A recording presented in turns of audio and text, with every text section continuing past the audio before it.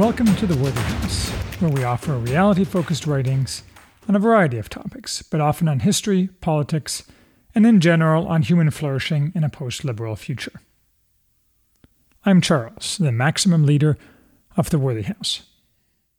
On the Dark Enlightenment, and of Curtis Yarvin, Mencius Moldbug. My project here is to analyze, in the detail required for all necessary understanding, the thought of Curtis Yarvin, who wrote under the pseudonym Mencius Moldbug. Yarvin is the most prominent figure of what has been called the Dark Enlightenment, one thread of modern reactionary thought. My short summary is that he offers mediocre analysis with quite a few flashes of insight. Even so, his thought is mostly worthless, because his program for political change is silly since it fails to understand both history and human nature and is ultimately indistinguishable from the program of the left.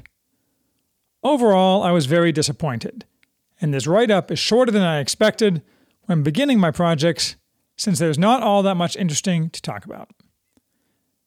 As I read and write on reaction, I continue to divide its modern thought into three basic groups, at least as far as its American incarnation. The first is those who endorse the Enlightenment and merely think that the American experiment has gone wrong from its ideal position, either in 1787 or 1866. Generally, this is associated with scholars who follow the late Leo Strauss. The second group, what I call Augustans, take a dim view of democracy and focus on power and its uses. They are ambivalent about or hostile to the Enlightenment. This group has a major subgroup, what I call civil institutionalists, who reject the Enlightenment but focus on the revival of society, not the uses of power. The third, who like to call themselves the Dark Enlightenment, a name that encapsulates both their objection to the actual Enlightenment and their atheist perspective, is a loose confederation whose most prominent philosopher is probably Yarvin. It is the Dark Enlightenment, also self-called neo-reaction or NRX, we are examining today, through the prism of Yarvin. My own purpose in bothering to do this is to, ultimately, offer my own program for reaction that is achievable, rational, and comports with reality and human nature. My premise is that our current Western structure is in terminal decline, though the decline I see is very different than the decline seen by Yarvin and his allies. Thus, I don't care about the Dark Enlightenment as such, and I'm most definitely not going to join the team. I am merely using it as a mirror to construct my own thoughts. If I were a betting man, I would say my own final program will be Augustan in nature, rejecting much of the Enlightenment and pushing a combination of Christianity and human achievement as a unifying force. Its avatars will be men like Ferdinand Magellan, Robert Gould Shaw, Charlemagne, Hernan Cortez, and Ignatius Loyola. Still, seeing what the Dark Enlightenment has to offer is actually clarifying for my program, since it shows the blind alleys one can go down. This may seem like a lot of effort put into something, the Dark Enlightenment, that is not an important movement if measured by actual numbers of people who are paying any attention. Certainly, in the 10 years that it's been extant, it has accomplished nothing of its goals and has no political traction. In fact, it seems to mostly be dead or dying, having been overtaken by real events on the right wing of the political spectrum. So, I think of the Dark Enlightenment thinkers as mostly creators of thought experiments. Some of the thinkers are simply useless or bizarre, such as the very significant transhumanist accelerationist contingent. None of them are leaders or have any charisma at all. They aspire to be Rousseau, perhaps, but without the magnetism, social acceptance, or lionization. Still, given that our present situation is bad in many ways, though good in others, and it is both unsustainable and increasingly harming, rather than helping, human flourishing, thought experiments may be useful. This present analysis is the entirety of the time I intend to spend on the Dark Enlightenment, since I've already reached the point of sharply diminishing returns. But to create the present analysis, I've spent quite a bit of effort. It has not been easy or particularly pleasant. Not only have I read much of what Yarvin has written on his blog, I've also read various other prominent writers in the Dark Enlightenment, none of whom can actually write, notably Michael Anisimov and Nick Land, as well as writers outside to whom Yarvin points his readers, both modern and older. I have also read criticisms of Yarvin and of the Dark Enlightenment more generally, ranging from Scott Alexander's of Slate Star Codex, semi-famous, in these circles, anti-reactionary FAQ, to science fiction author David Brin's rants. As dim a view as I have of the Dark Enlightenment's program and much of their analysis, those few on the left who actually engage with it generally suffer from a complete lack of reasoning or interesting things to say. What they offer is basically a compilation of false and unexamined statements combined with personal insults, usually using what Scott Adams aptly calls linguistic killshots. The sole exception seems to be Scott Alexander's extended attempted factual takedown of Anisimov, which is not very good, just the best of a bad lot, and of limited value to any overall analysis, since Anisimov is a transhumanist believer in the singularity, which makes him invincibly stupid and thus an easy target. Even after this effort, it has not proved easy to engage with the Dark Enlightenment. Yarvin's writing, which is the best among its thinkers, has numerous debilitating deficiencies.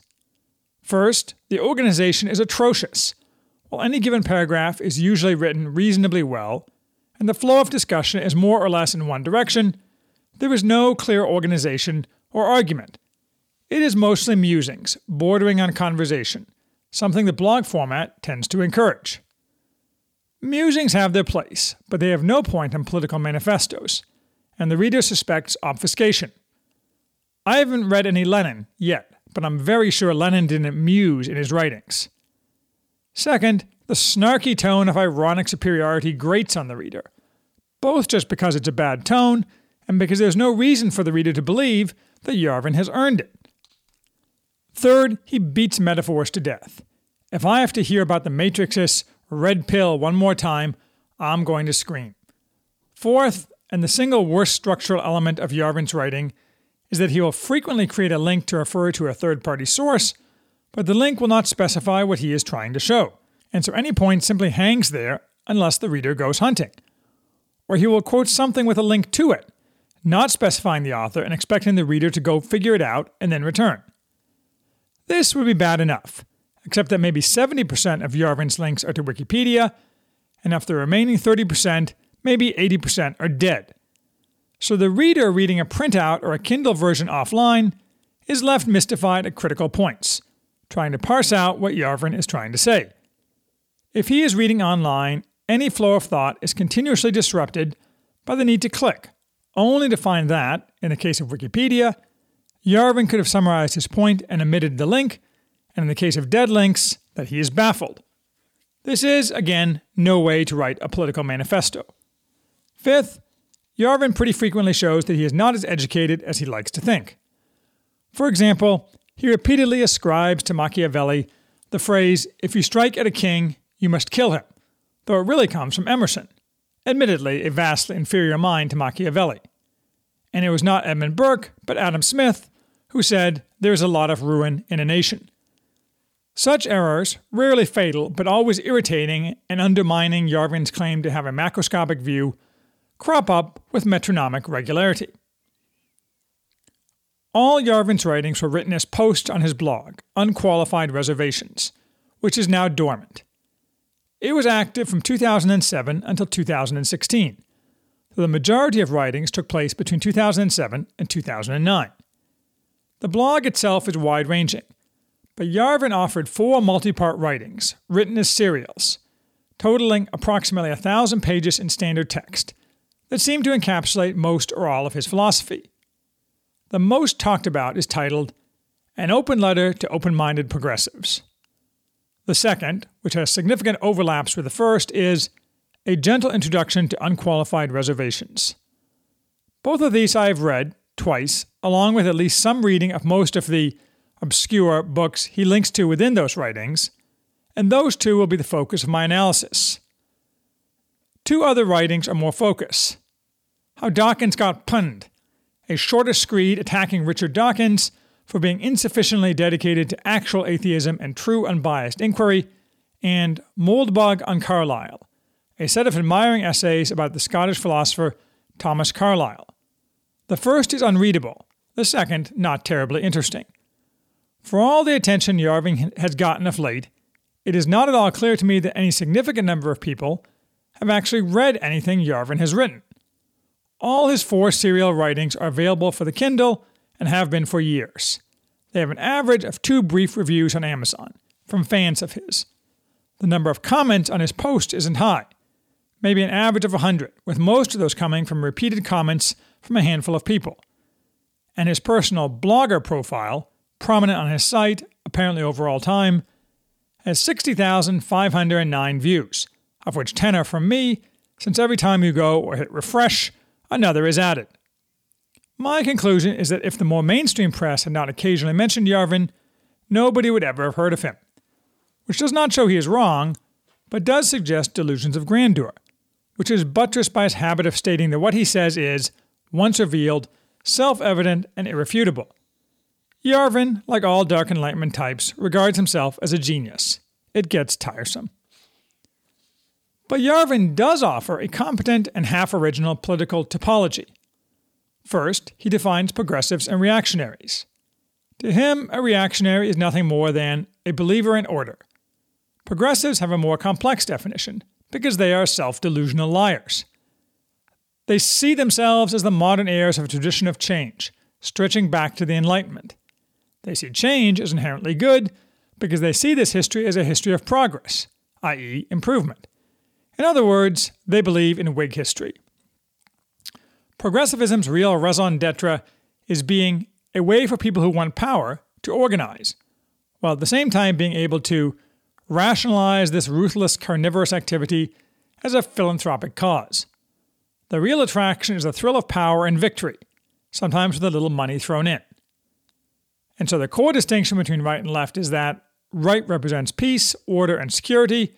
Left represents war, anarchy, and crime. The left is chaos and anarchy, and the more anarchy you have, the more power there is to go around. Yarvin calls the synopsis the received wisdom of progressivism at any point on any particular matter, which wisdom always changes in the direction of being more left-wing. More left-wing means movement toward entropy, toward the opposite of order. Presumably the pursuit of egalitarianism and emancipation, the core values of the Enlightenment left, aligns with entropy, although Yarvin does not make this argument explicitly, suggesting a failure to understand actual Enlightenment thought. According to Yarvin, this slide toward entropy began with the radical Protestants, dissenters, which led to the Enlightenment, which has led to nothing good. Finally, Yarvin's most famous definition, and neologism, which has achieved semi-mainstream use among conservatives, is the cathedral, which is the set of institutions that produce and propagate the synopsis: mainstream academia, journalism, and education. This is a form of spontaneous coordination, Gleichschaltung without Goebbels. Effectively, the press and universities control the state, through the vehicle of the cathedral. It is not a coincidence that the term has religious overtones, as we will see below, though Yarvin is a hardcore atheist. I think this is mostly exactly right about progressives, and certainly the cathedral is a compelling and accurate image, although as I have delineated elsewhere, there are multiple types of power that attract, and they should be distinguished. Yarvin notes, the progressive never sees it this way. Usually there is some end which is unequivocally desirable, often even from the reactionary perspective. But if you could somehow design a progressive movement that could achieve its goal without seizing power or smashing its enemies, it would have little energy and find few supporters. What makes these movements so popular is the opportunity for action and the prospect of victory. The continued existence of reactionary, i.e. right, phenomena provides evidence that progressives are struggling against dark forces of titanic and unbounded strength. So it is reality itself that progressivism attacks. Reality is the perfect enemy.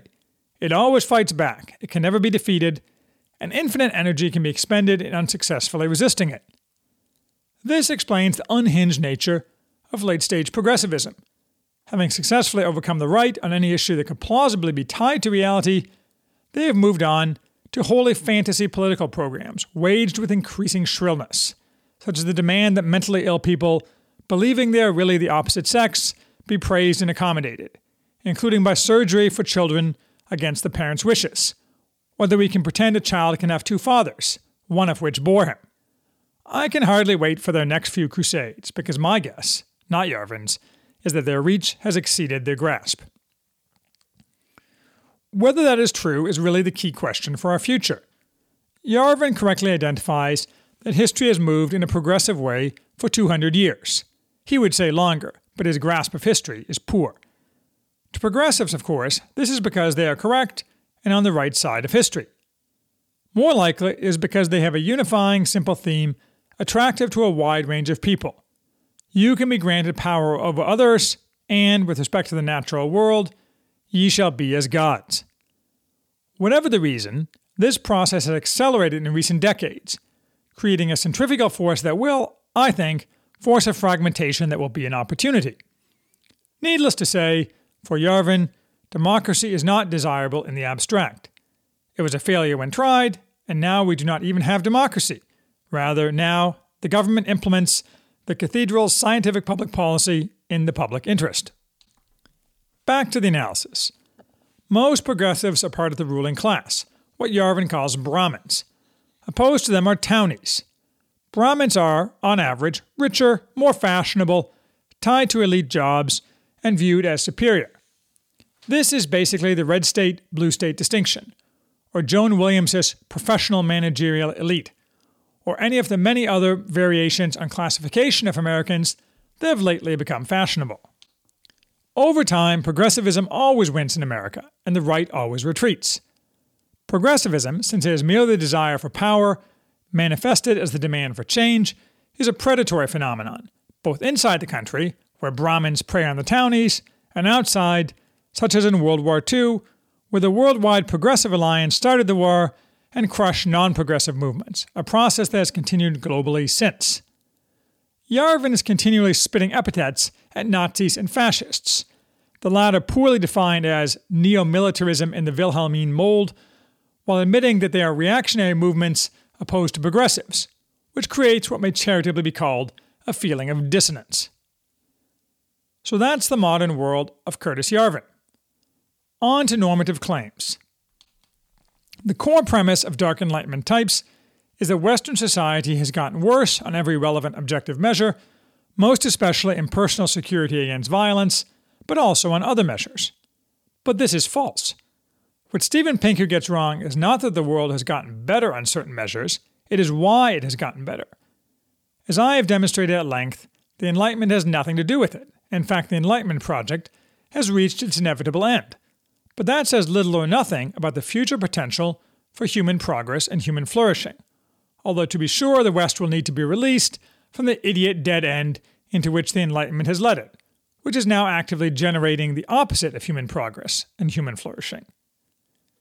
Anyway, Yarvin's core claims that the only reason for a government to exist is to ensure peace, order, and security.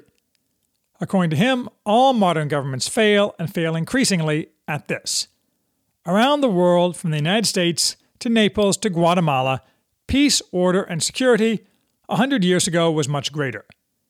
It really cannot be overemphasized that all Yarvin cares about is personal security. He does not mean national security. He wants to return to what he incorrectly labels classic international law, basically might makes right in international relations. He means lack of violent crime. He claims that crime in America and England, he never says anything relevant about the history of any other country, other than occasional cherry-picked narrow pieces of data, has exploded over the past century. I am not sure of the truth of this, other than that crime in America has decreased significantly in the past 20 years, and crime in England increased. Regardless of the statistical truth about crime, this is a pauperized vision of government, ignoring thousands of years of political philosophy on the question of the purpose of government as it relates to human flourishing. It is, however, a vision of government that fits well, though by no means perfectly, with the only pre-19th century political philosopher Yarvin cares about, Machiavelli. The Dark Enlightenment is all in with Machiavelli, not with the details of his thought, with which they cannot be bothered to engage, but with Machiavelli's rejection of virtue as having any relevance to governance. Yarvin has no different view of human nature or human teleology than progressives. For the Dark Enlightenment, it is instrumentalism all the way down, and the sole desired fruit for the populace of that instrumentalism is personal security against non-state violence. As far as I can tell, few of the major Dark Enlightenment figures have any moral vision at all. They don't even have utilitarian morality, although they generally view the world through a utilitarian lens. This leads some of them into openly endorsing eugenics, which was, of course, a progressive invention widely implemented once already in the United States, and I suspect all of them would endorse it in practice. I further suspect they'd endorse all sorts of things in practice that would be very unpleasant. There is some truth in the claim that Yarvin makes, which I discuss below, that progressivism is desiccated Christianity, though what remains of that underpinning is disappearing quickly. The Dark Enlightenment's ideal world would not even have that as a moral underpinning. It would be the pagan world of Augustus, which, as I have noted elsewhere in detail, was in many ways a moral horror, if efficiently governed. In the immortal words of Ross Douthat, if you don't like the Christian right, you really won't like the post-Christian right, or left. Having these definitions in mind, Yarvin's main mode of discourse is to pick some books relating to a seminal event somewhere between 1770 and 1935, most of which are available for free online, and tell us that this book, A, contradicts everything we've been taught about history, and B, is undoubtedly correct in its views, and everything we have been told to the contrary is wrong. Why it is correct, though, we are never told, other than that contemporaneous primary sources that agree with Yarvin's conclusions are unimpeachable for some unspecified reason. Yarvin's approach is typical of the ideologically driven autodidact. His focus is extremely narrow, and his analysis and conclusions are gnostic. The kingdom of darkness wars with the kingdom of light, but with the keys provided by Curtis Yarvin, we can see the truth. Anything that does not fit the story does not appear. This means that at no point does Yarvin engage with any actual arguments of those he has designated as his opponents, i.e. progressives, since he regards them all as cover for lies. I suppose that's satisfying for his acolytes and internally coherent, but not overly attractive to the world at large, thus justifying Yarvin in his conclusion that discussion is worthless. In its shortest form, what Yarvin advocates to solve the problem of left dominance is the destruction of our current political system and the creation of a system based on what he variously calls by names such as neo-cameralism and joint stock republic.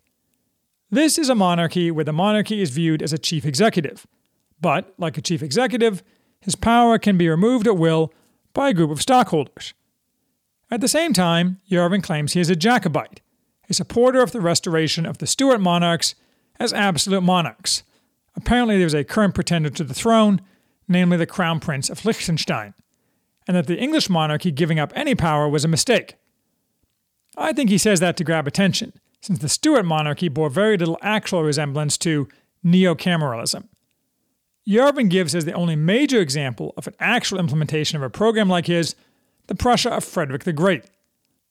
Although the full neo-cameralist approach has never been tried, the closest historical equivalents to this approach are the 18th century tradition of enlightened absolutism, as represented by Frederick the Great, and the 21st century non-democratic tradition, as seen in lost fragments of the British Empire, such as Hong Kong, Singapore, and Dubai. These states appear to provide a very high quality of service to their citizens, with no meaningful democracy at all. They have minimal crime and high levels of personal and economic freedom. They tend to be quite prosperous. They are weak only in political freedom, and political freedom is unimportant by definition when government is stable and effective. What of conservatives as opposed to progressives or reactionaries? On a practical level, Yarvin is correct that for a very long time, conservatives have been losers.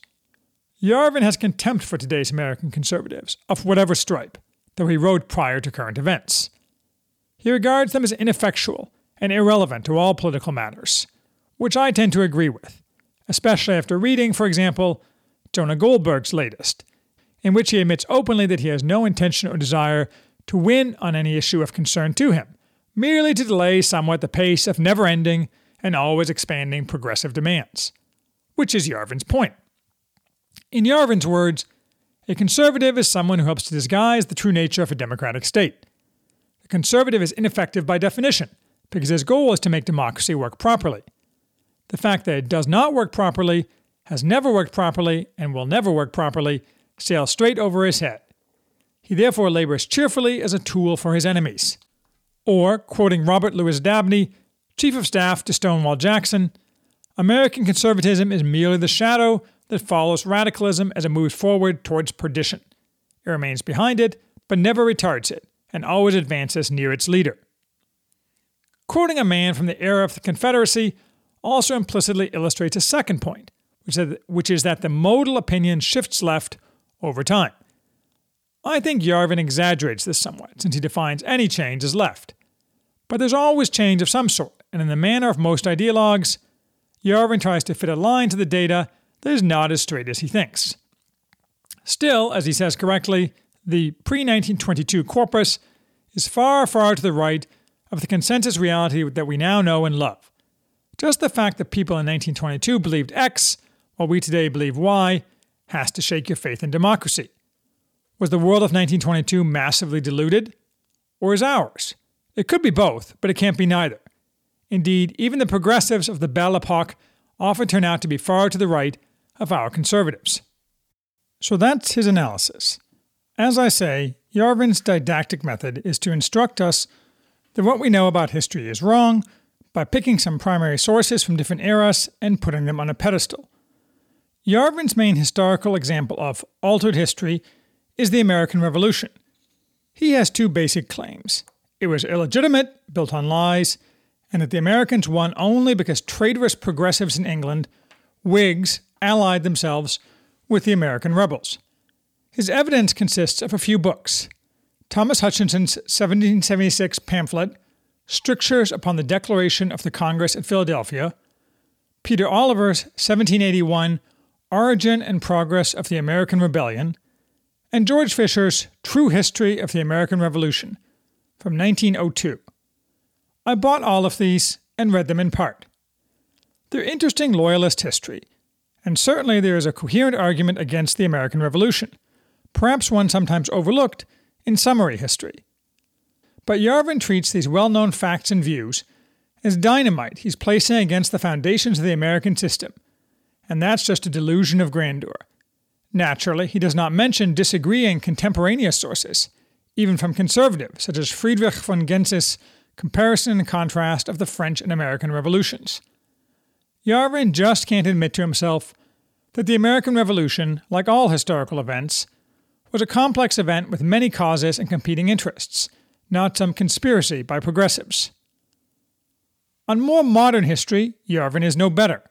He loves Albert J. Nock, a lazy and cynical fake anarchist, because he agrees with Nock's jaundiced view of both Nazis and Roosevelt.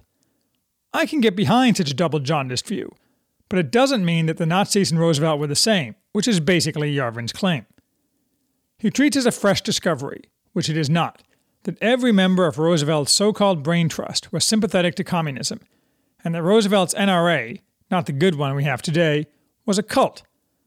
Much of this has the feel of fitting a theory to a view of history, making it by definition unfalsifiable. You can always find a primary source that fits with your theory, if you look hard enough, and given the actual connections between 20th century progressivism and very bad behavior, it's easier the closer you get to the present. That doesn't make it news. He also points to modern conspiracy-oriented books as the gospel truth, such as George Victor's 2008 extremely convincing Pearl Harbor myth, due to which it has become clear that the long-brooded rumors of FDR's prior awareness of Pearl Harbor are quite simply true. I have no idea whether FDR knew about Pearl Harbor in advance, though I am aware some make the claim. But the claim that 60 years of dispute about a factual matter is settled by one new book is typical of this mindset. Thus, Yarvin is crippled by his lack of history, even though he thinks he is knowledgeable. He's the type of man who thinks Erich von Däniken's Chariots of the Gods is history, but that only he and a select few can see its undeniable truth. In occasional flashes of honesty, he admits his lack of knowledge. I know more or less nothing at all about the history and historiography of the 12th century. Any other century could be substituted for 12th, except for a narrow grasp of certain aspects of the 19th and 20th centuries. He doesn't even know anything about 17th century England, his Jacobean paradise. Yarvin says little about history other than as quotes from old books, but when he does, it's often laughable, and cribbed from Steven Pinker, whom he claims to dislike, such as his allegation that in the 19th century, children in England were hanged for blasphemy. Actually, the last execution for blasphemy was in 1697 of Thomas Aikenhead, an adult, and there is precious little evidence any child was ever executed in the entire history of England for any crime, much less for blasphemy. Such examples could easily be multiplied. It's not just history, either, about which Yarvin makes errors. He also usually gets the law wrong. It is not true that parents are liable for torts their children commit, nor, necessarily, that with respect to a company's stock price, leaking information, whether authorized or not, is actually a crime. More importantly, he does not understand how corporations really work, seeming to conceive of them as some kind of monarchy. Since his entire program is a joint stock republic, this makes his solutions facile. And he appears to know nothing at all about the Greek and Roman world in history or political philosophy. Grappling with Thucydides' reasons for the Peloponnesian War might have given him some appreciation for his simplistic view of the causes of war. Examining Polybius and mixed government might have shown him that the questions he tries to address are very old. But these thinkers never show up in his ramblings. And every so often, bizarre asides show up. He is constantly at pains to say he's all for gay rights, but why should he be? He's against change. Gay rights are a huge change in human society. Why does he like this change and not others? And every single time he brings it up, he simultaneously emphasizes that he is very, very heterosexual himself. These gaps have, to put it mildly, crippling effects.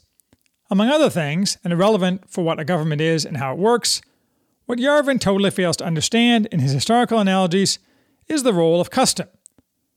Last week, I happened to pick up in an architect's office a book by Ralph Adams Cram, a man never mentioned by Yarvin, who was once perhaps the most famous architect in America.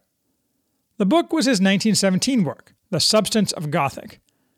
I return to Cram below for a different point, but Cram states something Yarvin would have done well to read. A word of warning should be given to those who, very properly, turn to available contemporary documents, particularly those of a legal nature, to obtain a first-hand idea of feudalism as an actuality.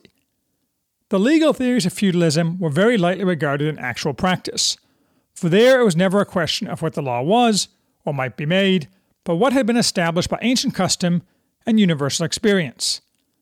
The insanity of law-making and law-tinkering, which has been and is the curse of modern society, is hardly 3 centuries old and was then unknown. Government is not now a system of laws, but of decrees, differing little in motive from the irresponsible edicts of absolutism. And the result is general contempt and a flagrant willingness to evade the provisions of these decrees by every possible means. Then the full force of universal custom was supreme. Laws were this custom proved and codified, and as a result, law had a force that made it almost imprescriptible, while it represented not fluctuant opinion, but the matured results of the interplay of influences, both high and low. This one paragraph utterly destroys Yarvin, for it shows that he does not understand how the past was structured, and that the new Stuart monarchy, or its supposed analog of a joint stock republic, could never work, since the custom that created and underlay that system is organic and cannot be imposed as a new system. Yarvin, with his instrumentalist and abstract views, has no conception of an organic human society. In this, he is very like the ultimate progressive, Tom Paine, company in which Yarvin would not like to be found. One key trope, endlessly repeated by Yarvin, is that the cathedral is a manifestation of Christianity. Yarvin, a proud atheist, knows essentially nothing at all about Christianity. Still, he whips this horse over and over, apparently thinking riding it will lead him and us to insight. But as with so much of Yarvin's thought, he takes something with a superficial plausibility and turns it into what amounts to Yarvin's iron law of whatever the topic is. Here, he claims that progressivism is the religion of the cathedral, and progressivism is merely the embodiment of a specific strain of Christianity. Yarvin traces this strain back to the Quakers, about whom he knows about as much as can be gleaned from his beloved Wikipedia, but is completely unaware of anything at all about Christianity prior to roughly 1650. Yarvin's analysis of Christian history is totally incoherent. It appears to be a claim that there is a direct line from today's progressives back to the Puritans of the 17th century, all bound together as ecumenical mainline Protestantism. Why this should be, and what the relevant principles are, is obscure, although it seems to relate to the Quakers' inner light, and be shown by abolitionism, the social gospel, the prohibitionists, and straight on down to global warming. He calls this universalism, apparently unaware that has a specific meaning in Christian eschatology, having nothing to do with a progressive program. This is mere babbling, for many reasons, but most of all, because if progressivism is about demanding change as a screen for gaining power, that cannot plausibly be said of any brand of actual Christianity, which suggests any correlation in programs is happenstance. Still, Yarvin tries. Lacking real history, he returns again and again to his major piece of evidence, which he claims to have unearthed like some magical archaeological artifact, the American Malvern Conference of 1942. This was an interdenominational Protestant conference under the aegis of the Federal Council of Churches, merged in 1950 in today's National Council of Churches. The only reference available to this forgotten episode of American history is a brief Time magazine article that Yarvin found, which calls it American Malvern, though that was not apparently what its participants called it. According to this summary, the conference endorsed collectivism, what amounted to a one-world government, and various types of central economic planning. And Times reporter calls the conference super Protestant. To Yarvin, this is proof positive that American Protestantism and progressivism are one and the same, always have been, and always will be. But this confuses the order of things. Progressives are the heirs of the Enlightenment and the French Revolution, which are both strongly anti-Christian. Correlation is not causation. Yes, the religion of today's atheist elite is a form of pauperized and desiccated Christianity. Google's now dropped slogan, "Don't be evil," is proof of that. What they mean by opposing evil is to endorse remnants of Christian belief, mainly being a nice person, as long as that does not contradict whatever left values are being touted today. This is all that remains of the Sermon on the Mount. In other words, what few morals progressives have are indeed Christian in nature and origin. But they are disappearing, because without a religious framework, all morals evanesce, just like the mainline Protestant churches. And that means progressives are diverging from Christianity, not continuing its line. It is not to the contrary that some demands for change, such as the abolition of slavery, were driven by certain Christian denominations, especially the Quakers, and that the Quakers are now aligned with the progressives and don't believe in Christ. The progressives corrupted the Quakers and all of mainline Protestantism, not the other way around. Nowhere does Yarvin stop to wonder why the conference on which he bases all his conclusions about Christianity was called the American Malvern. That was because it followed an Anglican conference in 1941, chaired by the Archbishop of York, later Archbishop of Canterbury, William Temple, which was the original Malvern, because it met in that spa town located in the English Midlands. The Anglican conference apparently adopted various left-wing policies as well, and the reason the conference Yarvin discovered was called American Malvern by Time was that it was a copycat. As I say, Yarvin treats this conference as proof that Protestantism is progressivism and vice versa. But it is easy enough to, for example, find a 1942 Atlantic article that says, Temple's efforts came to a dramatic climax in the Malvern Conference of 1941. It is true that the convocations of the Church of England and the General Convention of its sister Episcopal Church in America, instead of following that lead, damned it with faint praise and thereby intimated to the world at large how out of harmony is Malvern with well-established denominational attitudes toward society. In other words, a contemporaneous observer noted that the larger Protestant church, even if the same denominations of the conference participants, ignored these conferences. Maybe that's true, maybe it's not. Certainly the Protestants have merged with the progressive movement since 1941, as they have been corrupted further by the progressives. So Yarvin's argument seems convincing. But as I say, he confuses cause and effect. Thus, Yarvin sees Protestant Christianity, he's almost nothing to say about Catholicism, and progressivism as poisonous snakes intertwined around a demonic staff of Asclepius. There's a strong argument that the Reformation ruined the West, made most recently by Brad Gregory in The Unintended Reformation. Yarvin doesn't make it, though. He seems to think Anglicans are fine and that Christianity only became a problem, spawning progressivism, when dissenters gained traction in England, why Anglicans are fine, where Lutherans fit in, and many similar problems with his theory are simply ignored, because his knowledge is superficial in the extreme. So much for definitions and analysis. As far as what to do, Yarvin correctly points out that any modern challenges to the cathedral have failed disastrously, either in the destruction of the challenger, Joseph McCarthy, Enoch Powell, or the failure of the challenger's program, Ronald Reagan, Margaret Thatcher. Similarly, Yarvin is entirely right that only left-wing violence is permissible under our current system, as we have seen all through Trump's presidency, accelerating in the past week, and that anyone who points to past right-wing violence as a model ignores that only works if the judicial system is on the right-wing side, as it is on the left-wing side now. Yes, elections seem unlikely to bring reactionaries to power by winning elections. Real power does not rest in the hands of politicians, and attempting to gradually take over institutions in a Gramscian or Fabian way does not seem feasible, since reactionaries will be co-opted or destroyed.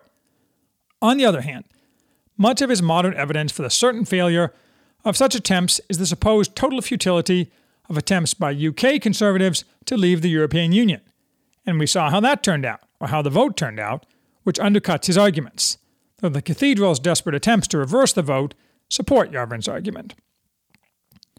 Yarvin therefore calls for the abandoning of political actions and instead for working toward what he variously names a hard reset, a sovereign bankruptcy, or a reboot. By this he means the United States government should be entirely dissolved, and all power given to a figure called the receiver, after the term in bankruptcy law, which, like all law, Yarvin does not fully understand. The receiver will take the government's debts and other obligations and exchange them for stock in the sovereign corporation that is the United States government. He will fire all government employees and implement a Georgia-style taxation system. More shades of Nuck. He will eliminate crime by destroying urban gangs, who apparently are the only source of crime, as a military problem, and by moving all who are dependents of the state to secure relocation centers, where they will be re-educated in solitary confinement with virtual reality, which is perfectly fulfilling. The result will be a paradisical life for everyone. Following this, the receiver will promptly hand over all power to an actual corporation, owned by the new stockholders, who, not directly, but somehow through a trust, which is not well explained but presumably bears some relation to a board of directors, a concept not mentioned anywhere, showing a failure to understand how a corporation works, will control the executives of the corporation through cryptographic keys that will somehow control the weapons, and allow the executive to be dismissed at will and without danger or hassle. Among other random suggestions, Yarvin suggests that the trust be composed of all active, certified, non-student pilots, who are responsible but also independent-minded, often even adventurous, an aristocratic combination. Pilots are a fraternity of intelligent, practical, and careful people who are already trusted on a regular basis with the lives of others. What's not to like? As with many of Yarvin's ideas, this has some surface plausibility and merit, but I note that this group is about 5% women, something Yarvin misses or chooses not to point out. He has nothing to say about male-female differences, so he would be in effect creating a patriarchy. However precisely constituted, this is the joint stock republic, and it will be secure and effective, and that is all that matters. How is this to happen? Perhaps through a military coup, but Yarvin says he cannot predict or control that, so he sets it aside. Instead, he suggests the program, whose goal is most definitely not to get a majority of the populace on its side. Instead, the goal is to, using the internet, a combination of philosopher and crowd, create a counter-cathedral, which will use crowdsourced wiki power to establish the truth on every dubious subject, by asking each side of a dispute, creationism, global warming, to list their claims and edit them collectively, producing the best possible statement of their case. Then, it would be very easy for any smart young person with a few hours to spare to see what the pattern of truth and error and its inevitable political associations started to look like. This will replace the university system with what Yarvin calls the antiversity. The results will be devastating, undermining somehow the entire progressive edifice. From there, we will complete the procedure, also known as passivism. This is the idea that reactionaries should simply completely and totally accept the current political system, making no attempts to oppose or change it. Supposedly this will starve the left of the hate that drives it. At the same time, make yourself worthy by educating oneself by reading blogs like Unqualified Reservations. At some point, the current structure will fail spontaneously.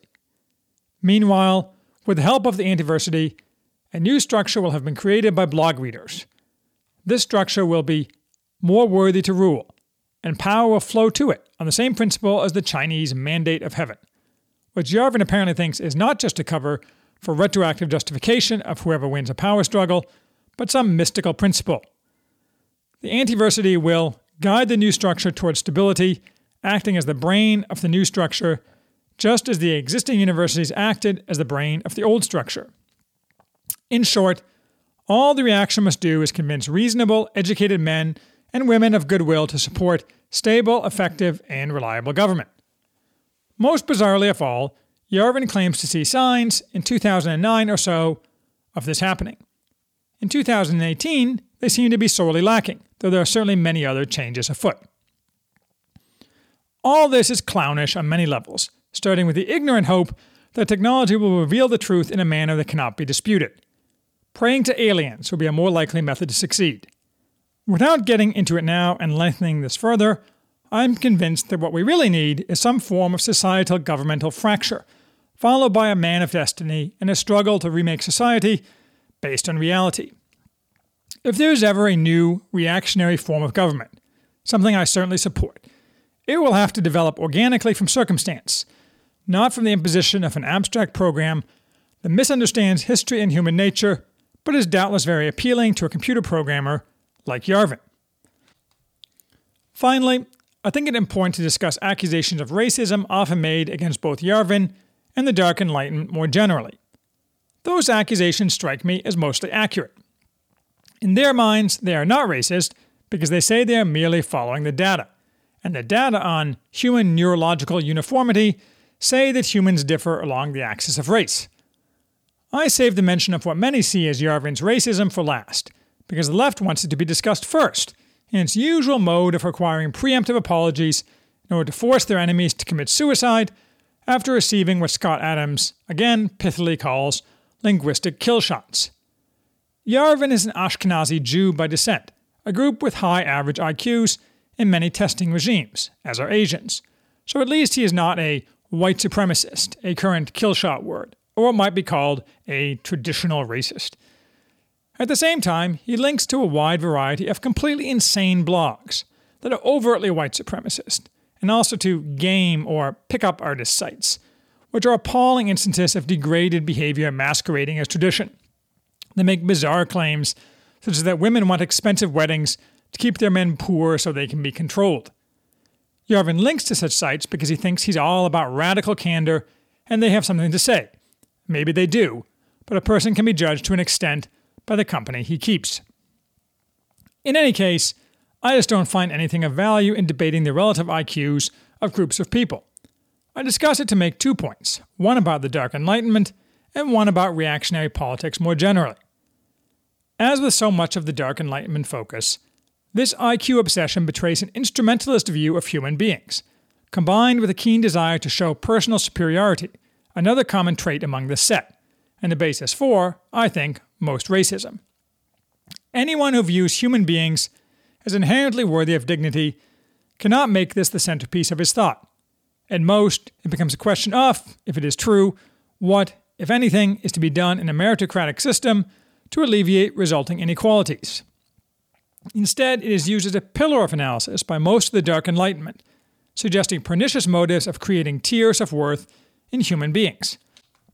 My more general point, or thought, is wondering what this shows about the traditional approach that the right has taken for at least 70 years, of restricting acceptable belief to a narrow spectrum of thought. No objectivists, no racists, today at least, no John Birchers. The left, though, has always had the opposite principle, for far more than 100 years.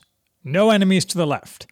Its own policy has not benefited the right, which has been pushed back for decades, and the left has never had to pay a penalty for openly associating and cooperating with evil.